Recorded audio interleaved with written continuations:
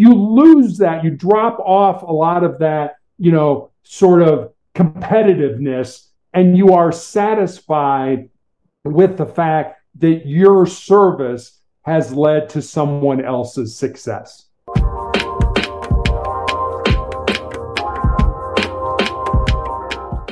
Hello, sir. Welcome back on the Jay Thakkar Show. It's been an honor to host you last time in the first season of Jay Thakkar Show, and it's still an honor to host you again on the second season of Jay Thakkar Show, sir. Well, thank you for having me. I'm really looking forward to talking with you the second time as well. It was a lot of fun the first time. Thank you so much, sir. So, sir, recently I posted an Instagram reel on the topic of death, where I shared my perspective on death. It said is that what makes us fear the concept of death? Is it like because we won't be experiencing anything, we won't be there after death, and when we are there, we won't be experiencing death, or at least we can say that there won't be death at that particular moment. So what makes us fearful for death? And my perspective on that was that what we don't fear exactly the death, but we fear what death brings to us, that is limitation of time. And every breath, every second, every day, every year, we are getting closer and closer to death. We were the farthest from our death the time when we were born on this earth. And after that, every second, every day, we are just getting closer and closer to the death. And also the concept where it says that we are not aware when the death will come. We don't know if the next hour my death is waiting, or there are many couple of years for me to live on this planet. And I think that what brings that fear of death in us, besides the biological instinct we have of survival and reproduction and getting the clan going. So what's your take on that, sir? I think people fear death for two reasons. One, it's unknown, and we don't like things that are unknown. We'd like to be able to predict the future and how things are going to play out. So not having a grasp on how death is going to come or what it's going to be like afterwards scares people, and so they don't like that. And the other reason I think that people are afraid of death is because they don't really live their lives. I mean, people live a casual life, and as a result of that, their goals, their dreams, their aspirations become a casualty of that unplanned living. And I unfortunately have seen a lot of people die, both over the 10 years that I've been battling cancer and the time that I was a police officer. And I'm going to make a huge generalization here, but it seems to me that the people who died what you and I would probably call happy or peaceful deaths seem to be the people that did something in their lives. They took chances, they took risks, they made something happen with their lives. They were not common and ordinary. Common and ordinary people do nothing with their lives. And the people who are common and ordinary seem to be, again, huge generalization, seem to be the people that go kicking and screaming from this life. They want another month or another year to do the things that they want to do. I believe it was Seneca or Socrates or somebody like that said that life is long enough as long as it's well lived. So I don't think you need to worry about death or fear death if you live the life that you were born to live. And when death comes, you should just be, this is just another part of the extension of my life. True, sir. And majorly when you generalize the ordinary life, it shows the how procrastination has deepened in our day-to-day life, where we are too much satisfied with what we are having, and more than satisfied, we are just looking for the pleasures the satisfaction or the current lifestyle gives to us. For example, we as a generation has my generation is born in much more comfortable place or comfortable time rather than your generation, and even your ancestors were at more uncomfortable times and spaces. And like we have this quote which says that bad times make great leaders make good time, and then good time makes bad people. So do you think we are in that good time bad people kind of phases? I don't know if we are. I mean, I see a lot of people that are hungry, that have some grit in their lives, that realize that they can forego a pleasure with the understanding that if they do that, if they forego that pleasure, somewhere down the road they're going to experience something that's better for them and things like that. I've seen that. Now, granted, there are a lot of people that. I guess let me explain it this way. There's a person here in the United States by the name of Ed Mylett, and he's an entrepreneur and a podcast host, and he's an author, and he talks about the 4 types of people in the world. He said the first type are the unmotivated people, and that's the vast majority of people. Yeah. And he said then you have people or leaders that are motivators. And motivation is kind of, sort of lowbrow, low level. It's sort of the carrot and the stick. If you do this, then you will get that. And then the next type of people are inspirational people or inspirational leaders.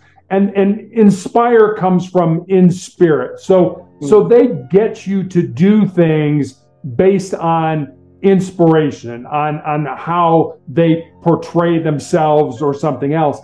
And then the final part is aspirational leaders.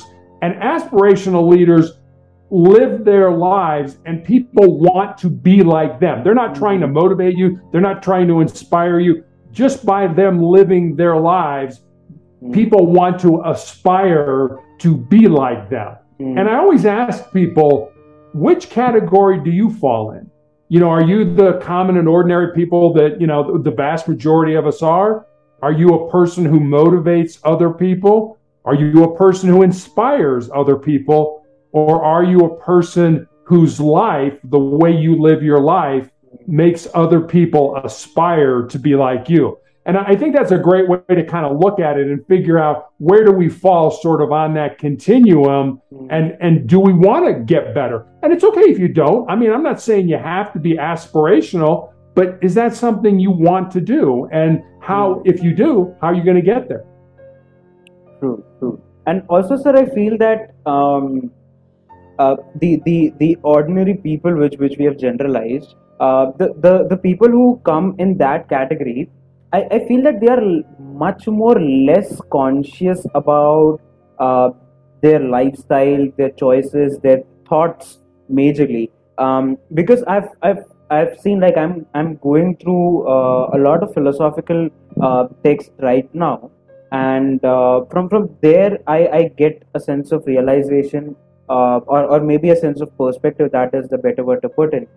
Which says that we take choices on we take choices very instantly, and that instant choices majorly come from the desire we have. Let those desire be sensory desires, to see something good, to hear something good, to speak something good, to touch or feel something good, or let it be the desires which have evolved with society. The desire of having more money, having more status, having more people praising you, getting to a level where people respect you, see upon you, and majorly your decisions are on that desire, that how can I fulfill this desire, how can I fulfill that desire. And majorly these decisions are taken in span of seconds, which comes through the desire which we have in these things.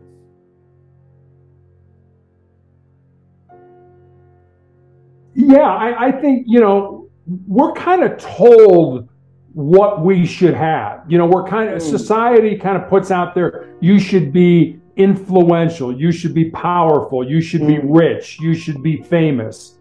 And I think that is such an empty vessel that, if you look at it when we started out talking about death, when you die, you can't take your power or your influence or your money or your prestige with you after the grave, post grave. And what I think people should spend more time on, which would make their lives more enriched, is to serve. I think we're all born in some way or another to serve. To serve ourselves, to serve our fellow man, to serve our God, whatever you believe that is. And if you serve, then you lead a life of service. That's just, that's kind of the way it is. And things like, generosity, love, goodness, and things like that, those are intangible things. You can't touch them, you can't feel them, but they're things that they're in our hearts, they're in our souls, and those things people don't spend a lot of time on. I'll give you an example. I had a nurse recently ask me, I've been going through cancer. We covered this on the last podcast, and I had my foot amputated in 2018 and my leg amputated in 2020. And I had a nurse recently ask me, what was that like? And I told her it has not been easy. It's been kind of difficult to learn to walk again in that. But what I told her was, cancer can take all my physical faculties, but cancer can't touch my mind, it can't touch my heart, and it can't touch my soul. And that's who I am, Jay. That's who you are. That's who your audience is. Your heart, your mind, and your soul. Yet we spend so much time working on, our bodies and, our wealth and our prestige, and not nearly as much time working on who we really are, which is our heart, our mind, and our soul. True, 100%, sir. And sir, when I was going through these philosophical texts, and I went through the Greek philosophical texts, like when you talked about Socrates, Aristotle, Plato, and also I went through the Indian philosophical texts, the Hindu philosophical texts, and in both texts I found a similarity which you stated, that is the sense of service. It's because when I compile both philosophy and what just can I take out of it on my limitation of perception, is that when we talk about pain, the majority of pain comes from expectation and attachment. Obviously bodily pain is there because we have this neural network and we sense that pain. But when we talk about emotional pain, the mental pain, basically focusing on the mental health aspect, and the pain which we face there is majorly because of attachment. We are too much attached with, let's say, money, the status we have, the influence we have, the people around us, we have the praises we get, the good ears and good vision we get. We get too much attached with that whenever we see them going away from us, from our faculties, we feel pain, we feel painful. And when we think that there's a sense of service in us, it tends us to detach from those aspects. And then when we see, there was one example given in Stoicism, which stated that let's say that there's a father kissing his child.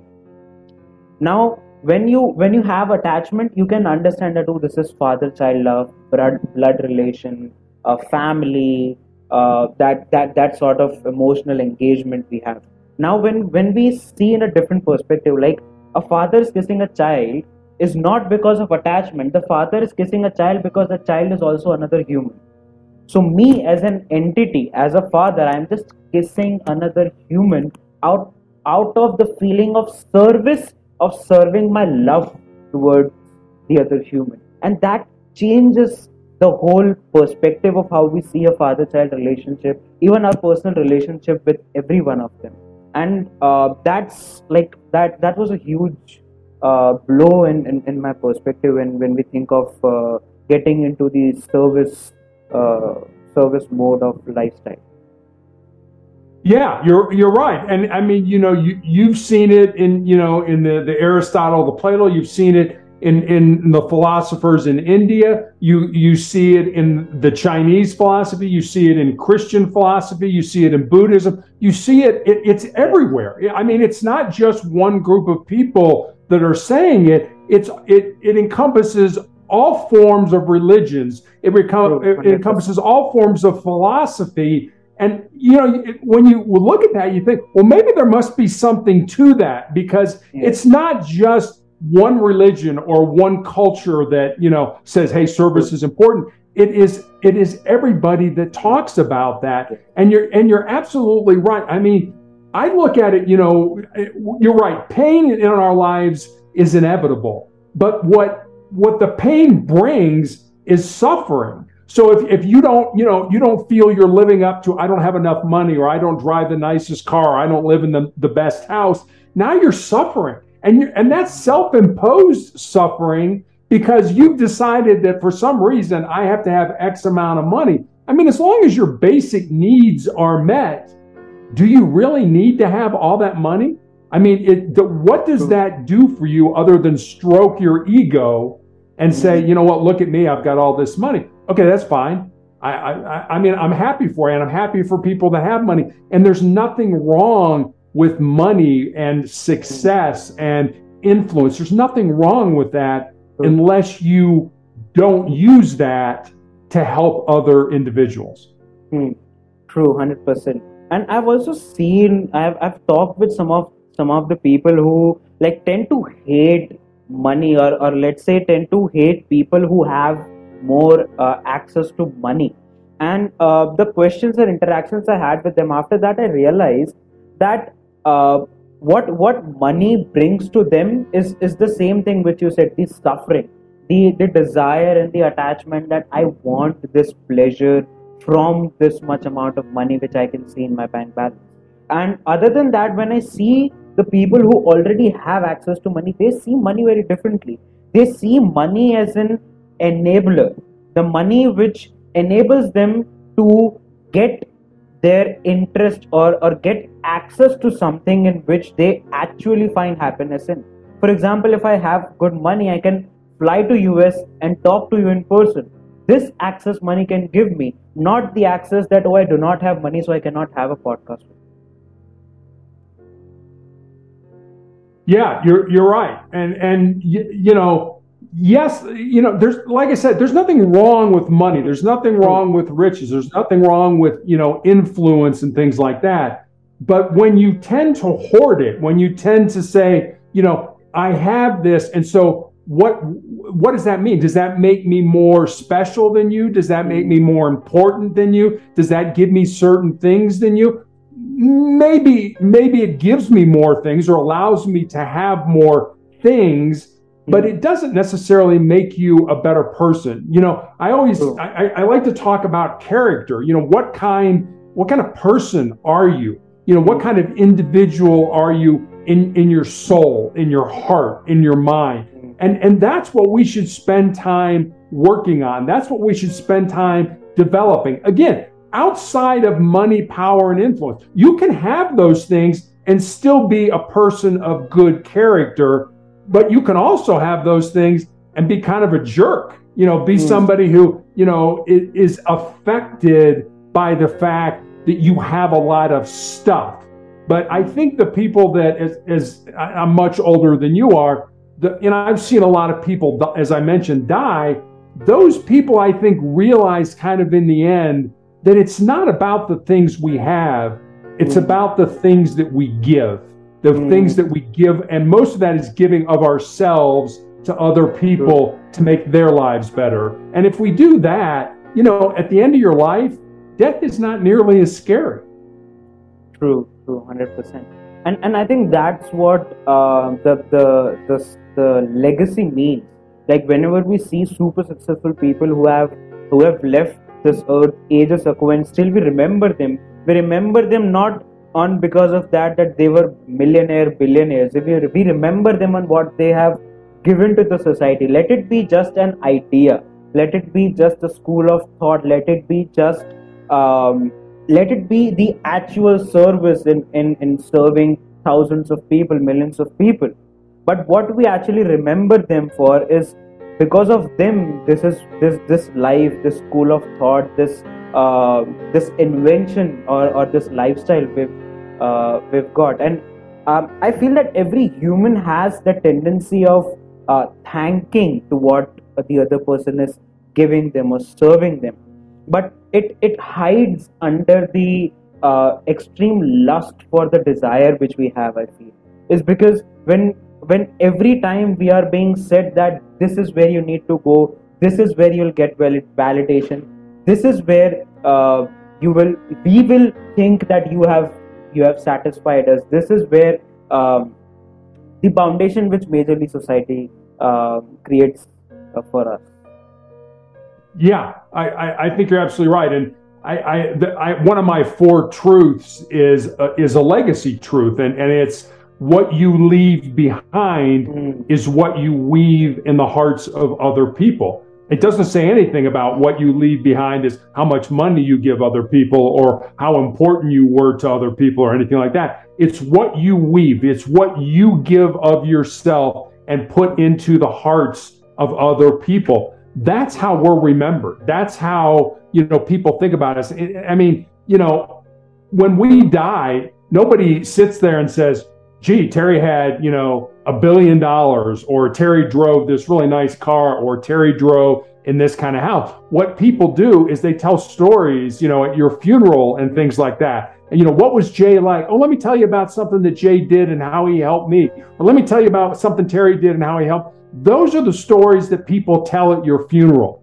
And if those stories are stories about your love, your compassion, your goodness, then to me, that's a life well lived. If people are talking about how much money you had and stuff like that, that's kind of, to me, sort of a shallow type of life.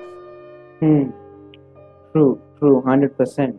And coming to the part of pain, like you've said that you've suffered a lot with this journey of battling cancer, and like how did you tackle the pain? Because your pain was not just limited to mental pain. You gone through a hardship of physical pain, and like how did you manage to handle both sort of pains?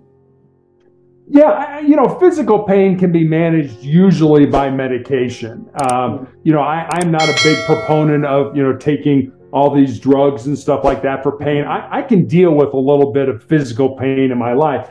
It's the mental and the emotional pain that, you have to deal with. And I think that comes from sort of an inward looking philosophy where, hey, it's all about me. Look at me. I'm sad and you should feel sorry for me, and I'm in pain and you should take care of me.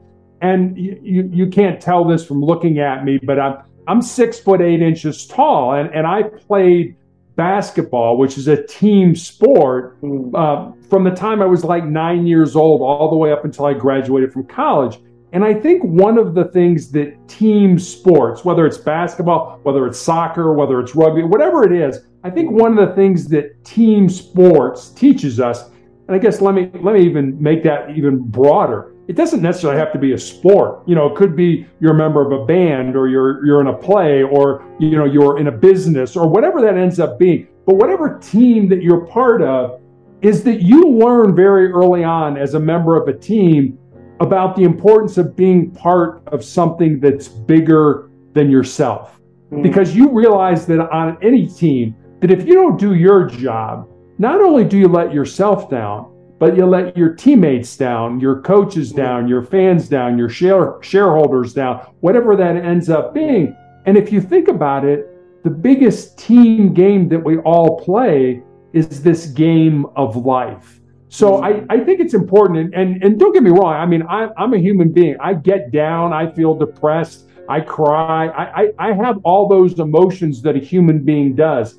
But when I get into those places, I find that I'm looking inward, that it's all about me. And I find a real simple way to get out of that is to focus my attention outward. Who can I help? Who can I make a difference in their lives? Who can I pick up the phone and call and say, hey, how's it going? Or who can I go have a cup of coffee with to make their life a little bit better. Now, all of a sudden, I'm focusing on making another human being's life better. I'm not thinking about how bad my pain is right now.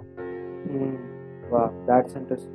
And I think this idea, when like almost all religions have this idea that whatever God you believe in, let it be monotheistic religion or the Indian philosophy where we have multiple gods.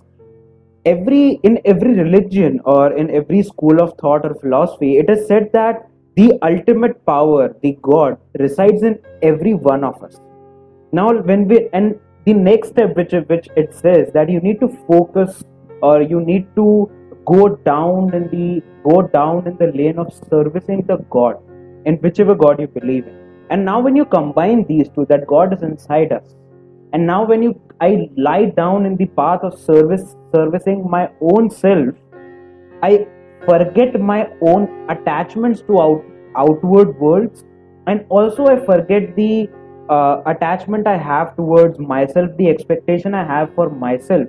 Like when you say we in a team sport, we do not only let ourselves down, we let the whole team down. There we understand the importance of responsibility. And now when we say that I let myself down, it means we also have some sort of expectation from ourselves that I need to perform to a certain extent. And now when we say that I just need to service the God which resides inside my heart, now that performance is not, it is me or my team. Now that performance is this team, this result, and my service. Now the attachment of me from giving this output or winning my team goes down to winning this team, doing this, and doing this is nothing but my service. And when we think of I'm serving this, the capability of we putting ourselves above the potential which we have currently, it is much more, the probability of you performing better is much more greater when we think of I'm serving something. I think you're absolutely right. And if you think about what we were talking about earlier, if you take what you just said about God being inside of us, well, if you marry that, if you bring that together with what should we work on, our heart, our mind, and our soul. I mean, that's God. That's the God inside of us with whatever God you believe. So why not spend more time working on your heart, your mind, and your soul, and not as much time on developing wealth or, going to the gym and getting all, buff and stuff like that. Again, there's nothing wrong with there's nothing wrong with money or working out or doing it. There's nothing wrong with any of that in itself. Good, absolutely have that, but also spend some time focusing on who you really are, the God inside you, your heart, your mind, and your soul. True, and when we focus in that, like even if I have $1 billion in my bank account, initially if I think that, okay, this is my money, I will invest it, I. And now when I think that I'm serving the God which resides within me, the thing shifts to like, now I have this $1 billion. Now this is the potential I have to serve in terms of wealth. This is the potential I have to serve in terms of my physical extension. Yeah, you're absolutely right. I mean, you have something that can help other people. What are you interested in? Are you interested in helping animals? Are you interested in education? Are you interested in helping the sick? Are you interested in helping the poor? Are you interested in helping feeding people, making people have, clean water? There's a million different agencies and strategies out there that you can invest in. And, I always tell people, it's what do you want to do? I did a podcast yesterday with a woman who donates, makes a donation to a charity, one of 4 charities that she likes, and pick one of them. Is it a charity for animals? Is it a charity, to help people in undeveloped countries? Is it a charity to help people that are sick? And you choose what you want to go to. And I thought that was kind of neat. That was just something, that she makes a donation in your name to the charity that you choose. And I thought, well, that's something nice that Yes. I can say, hey, I'd like it to go to this because that means something to me. Not that there's anything wrong with the other charities, but you have to decide what's in your heart. What are your interests? Mm. What are things that excite you and get you going? Some people, it's like I want to improve education. For other people, it's I want to make sure the whole world has clean water. I want to make sure everybody has enough food.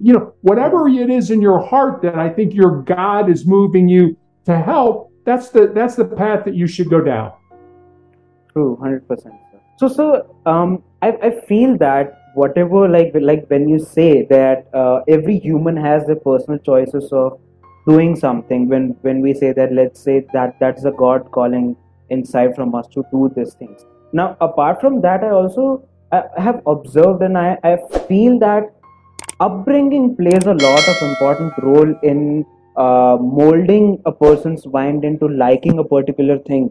And now let's say the difference, like there's a family who wants their child to be an engineer, to work in a particular field of engineering, whereas there's a family who wants the child to be an entrepreneur.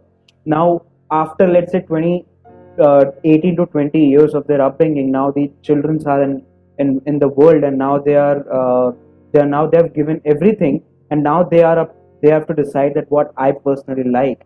And the probability of they liking what actually their upbringing have been about, it is more likely that the person who was in the engineering field will majorly go into fields related to engineering, and the person who was in entrepreneurial field is most probable to go into the fields which are related to entrepreneurship. And like, what's your thought and in your experience and observation?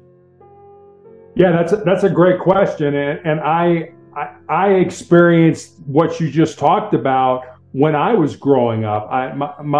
My grandfather had been a policeman, a police officer, and I wanted to follow in his footsteps. But my grandfather was actually shot in the line of duty with his own gun. It was not a serious injury. He was shot in the ankle. But my dad always remembered the stories that my grandmother told. My father was absolutely not. You're going to go to college. You're going to major in business. You're going to get out, get a great job, get married, have 2.4 kids, and live happily ever after. But that's the life my father wanted me to live. It wasn't the life that I believed in my heart that I was put on this earth to do. So I know there are a lot of people out there, probably a lot of people listening to us that are in that same boat where their family wants them to be a doctor or a lawyer or an engineer or whatever it is, but their interests lie other places. And I think that's, I have a daughter who is an adult now and stuff like that, and I never wanted to force her to do something that I wanted to do. I always wanted her to follow her own heart, her own desire, her own ambition, her own loves. And I think we did that. I think my wife and I, did that. And now it's up to her to live the life that she wants to. And, as parents, we just have to love them. We just have to support them. We just have to care about them. And they've got to make their own mistakes. They've got to make their own decisions. And some of them are going to be good, some of them are going to be bad. But we did the same thing. I made bad decisions when I was younger. I made good decisions. That's what life is about. It's about learning from the bad and the good and trying to improve things. So, yes, I thoroughly believe there are a lot of people out there that are sort of getting the, hey, mom and dad want me to do this. And when I graduated from college, like I said, I had a choice. I had to decide whether, sorry, Dad, I'm going to go do my own thing. My dad was dying of cancer when I graduated from college. So out of love and respect for him, I went into business. I did what he wanted me to do. And then I sort of joke, I did what every good son did. I waited till my father passed away, and then I followed my own dreams. And I also feel like the environment at that moment also plays an important role. Like you said that you did business out of your respect and love towards your father because he was fighting and battling with cancer. And similarly, when we see a lot of people, they tend to do it out of love or respect they have for their family. And not always they have the situation where their loved ones are near to death or approaching death or battling with some harsh diseases. And in that position, I feel that, like, I'm talking in general sense of society.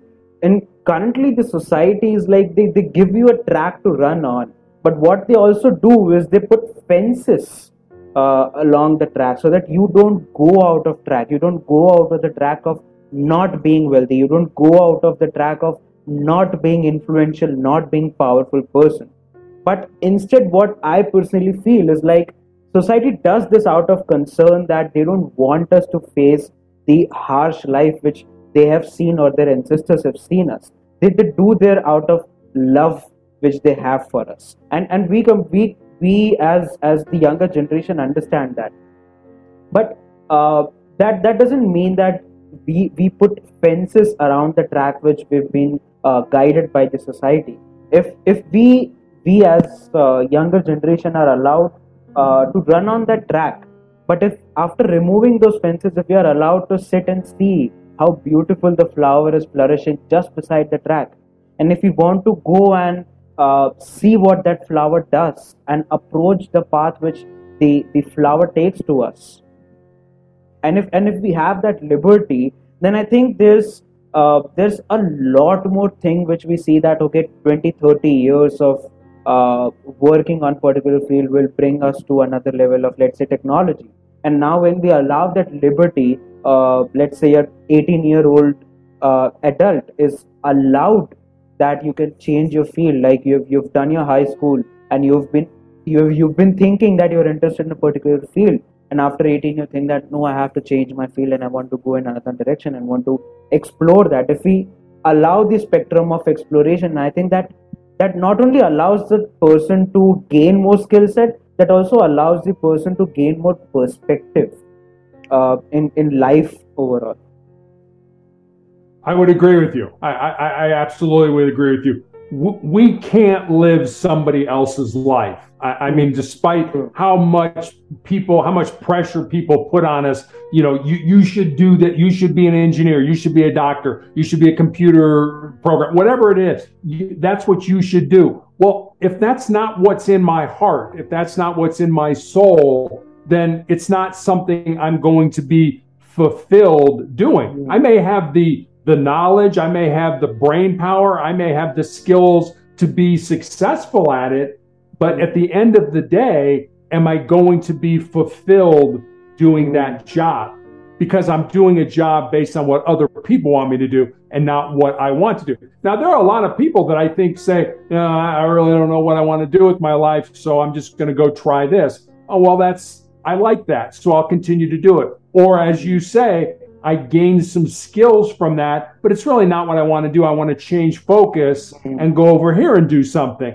And I think as long as you continue to learn and to grow, Nelson Mandela, the former president of South Africa, had a great quote. He said, I never lose. I either win or I learn.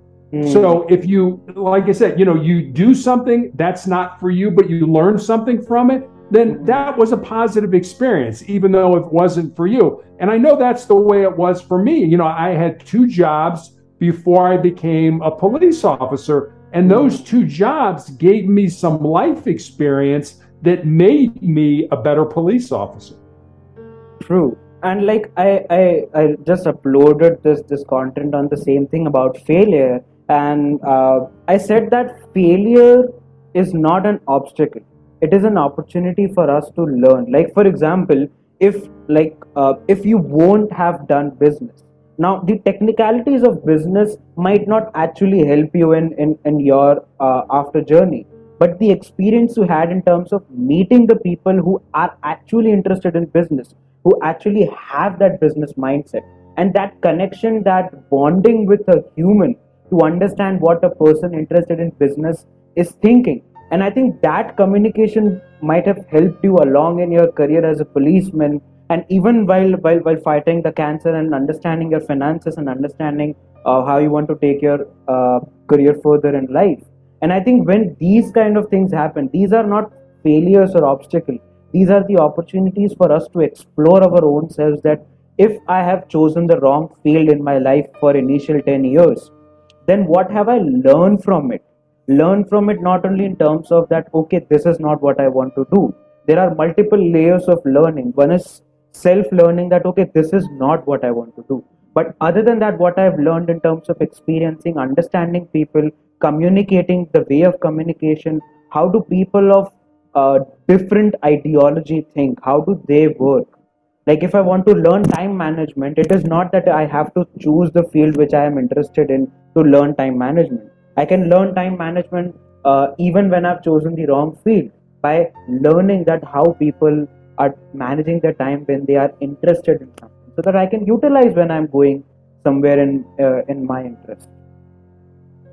Yeah, and I think, I mean, let's face it, nobody starts out to fail. Nobody goes into whatever it is, expecting or wanting to fail. At least I don't think they do. But, people are so afraid of failure. They want to be successful, but they don't want to fail. And I've found in my life and in watching other people's life that the road to success is paved with failure. Anybody who's ever been successful in life has failed, and failed many times. So, like you were saying, it's okay to fail as long as you learn something from that failure that allows you to keep moving forward, that allows you to keep moving toward what you define as success. And so I don't think people get all excited. Oh, I failed. What are people going to think about me? I'm stupid. We get all this negative talk in our minds when we fail, instead of being, like you said, what did I learn? What did I learn from that? Oh, I learned this. Oh, okay. Now I can apply that to the next thing that I do in my life. You're only a loser when you don't learn something from a failure. Then you're kind of a loser. But if you learn something from it, you're absolutely on the right path towards success. True, and like I've heard, I don't know if this quote has been made or not, but it's like the biggest mistake is to fear is the fear of doing mistake. That's a good quote. Yeah.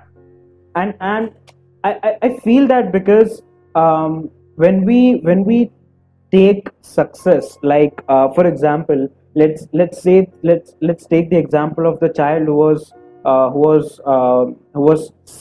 taught or who was brought to be an engineer from the family, and now the child is out in the world. The child is capable enough to make his own decisions, or go with the decision or the engineering field which their family wants. And let's say after some time the child understands that engineering is not my field, and now instead of self-reflecting that okay, if this is not my field, then what interests me other than that, the person majorly goes in the state that, oh, I have attached myself to the success I've seen as world's best engineer, but now I do not like engineering, then I cannot reach towards that goal. We get too much attached towards the goal. We like you said, we do not start anything to fail. We always have a goal in our mind which we want to achieve. But if path changes, if goal changes, then why don't we get detached from the goal which we had previously? We get too much attached from that goal that we never think of looking in a different direction and see that, oh, there's the brighter side which I am attracted to, and I want to see that what that bright light brings to me. Yeah, I mean, things that we want to do to us are exciting. That you want to get up in the morning and you want to go do them. Things that we're doing now may be comfortable, but we never grow in comfort. We only grow when we step outside our comfort zones. One of the jobs I used to have was I was a high school basketball coach, and I used to remind my players that they needed to become comfortable with being uncomfortable. because the only way you grow is in the uncomfortable thing. If it's easy, if you get up and you can go and do your job and it doesn't take any thought, it doesn't take any effort, it doesn't take, anything on your part, then you're comfortable. And we like comfort. I mean, the brain loves comfort. The status quo, the way things are right now, the brain loves that, loves it, doesn't want you to mess with it. But again, the only way you're going to grow, the only way you're going to get better, the only way you're going to improve is to step outside those comfort zones. And the minute you do, your brain is going to start attacking you because your brain knows your vulnerabilities, it knows your weaknesses, and it will use those against you anytime you want to step outside your comfort zones. So you have to be even more, reticent. You have to be even more determined that this is something you want to do. I mean, think about it, Jay. If you got up this morning and said, I'm going to go skydiving, your brain would be like, oh, whoa, no, you're not, Jay. The parachute may not open, or the plane may crash, and it would give you a million different reasons why you shouldn't do that. But if you really want to do it, you can overcome that negativity and go ahead and do it. That same thing works with, I like the job that I have now, but I'm not passionate about it. It's comfortable, but I really want to do this over here. That's exciting. That's fun. Your brain is going to be like, nope, you should just stay right where you are because it's comfortable. Comfortable does not lead to success. True, 100%. And I also feel when we are too much comfortable, in the sense that we are getting too much comfortable, is when we start getting bored of doing the same thing. Because comfort also brings repetition in the life. Where, okay, I have a good bank balance, I get a few $1,000s every month in my bank account, I have a good home, I have good family, everything is going right. And if you repeat it over and over again, you will start feeling that it is not interesting anymore, it is not fun anymore. You start feeling bored, and when you start feeling bored of doing same thing again and again, it means you are getting too much comfortable with it. You are not growing, you are just sitting there and thinking that there's an elevator which I'm stepping into, and that elevator will climb me to the mountain which I think is my goal. Yeah, but but the other side of that, and I understand why people stay in comfort, because as life happens, as you get married, as you have children, as you need to provide for your elderly parents and things like that, that job that you're in may not be exciting. It may not be something that thrills you, that you can't wait to get up in the morning and do, but you have a responsibility to your family, to your parents and things like that. So you stay in that job. And like I said, I totally understand why people do that, because they stay there because they're making the money that they need, that they can take care of their family. And it's awful hard to get everything to line up, especially the older you get, where you can say, okay, I can leave my job. My family's got enough money to live on, to pay the rent, to eat, to pay the insurance and all that stuff, and then I can go over here and do what I think is exciting. The older you get, the harder, the more difficult that is, because you have other responsibilities in your life. True. And I think when we talked about what team work teaches us, is that teamwork also teaches us that as soon as the game moves on, as the game moves on, the responsibility gets more complex. The responsibility gets like the value of every step you do becomes more and more valuable. And if you want a sense of comfort, that a comfortable position at the end of the game, or by the end of the game, or in the later half of the game, you need to push harder in the initial part of the game. And when we understand that as a team framework, we can also put it in real life, where the family or the people who are under a responsibility, if we think them as team and ourselves as the leader or the main responsible person of that team, we can play our life games and the economic games in the same way. Yeah, I mean, think about, I always ask people to think about what I call their inner circle, the people that are closest to them, whether it's their family or their friends. are those people who are closest to you, do they care about you? Do they love you? Do they support you? Do they make you smarter, better, more intelligent? If they don't, then you should try to get those people out of your life and put better people in your life that care about you, that love you, support you. And I always say, that are willing to tell you the truth, even if it sacrifices the relationship they have with you.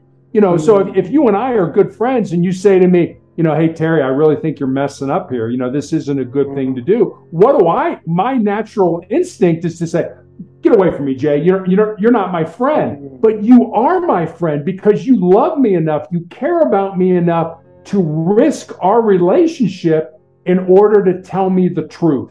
Those are the kind of people you want in your life. Now, I know with family, it's awful hard to say, I don't want you around, but I guess you can limit the amount of time you spend with them and spend more time with people that care about you, that uplift you, that support you, that love you, that want what's best for you. If you have those people in your life, whether it's on a team, whether it's in your job, whether it's just your friends, you'll have a much better chance of being successful in life.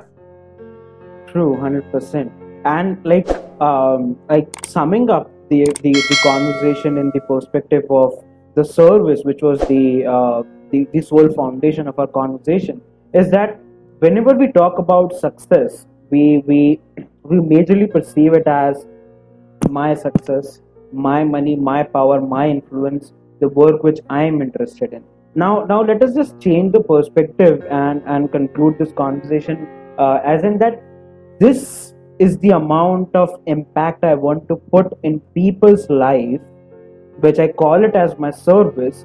And whatever success I gain, that success is nothing but my service to the people whom I am responsible for. Let it be my family, where I'm doing my job, the company for which I'm working in. My companies are providing a solution to another person.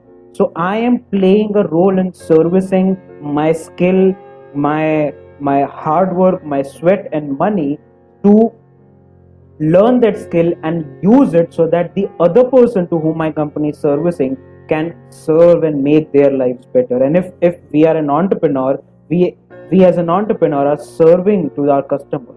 And if we sum up in the sense of service, like if you can add on more points in that perspective.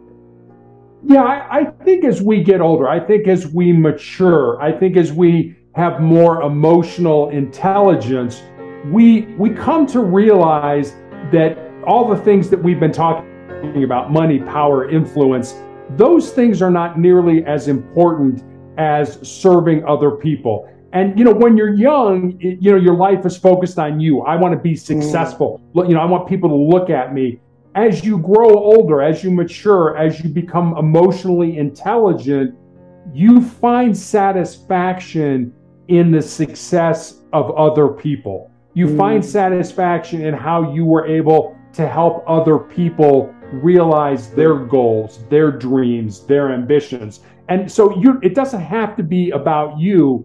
It can be, wow, look, I helped that person. Look how great they're doing. It doesn't mean that they're better than me or I'm better than them, or you lose that. You drop off a lot of that, sort of competitiveness, and you are satisfied with the fact that your service has led to someone else's success. True, very true, sir. And like this cup says, think, thank, and smile. Like this was given to me as my birthday gift from one of my close friends. That's great. That's a great cup. So, sir, thank you so much for coming on this podcast and serving us with your wisdom, knowledge, and experience, and giving us a different perspective on how important is the idea of serving in one's life. Thank you so much for coming on this podcast and having this conversation.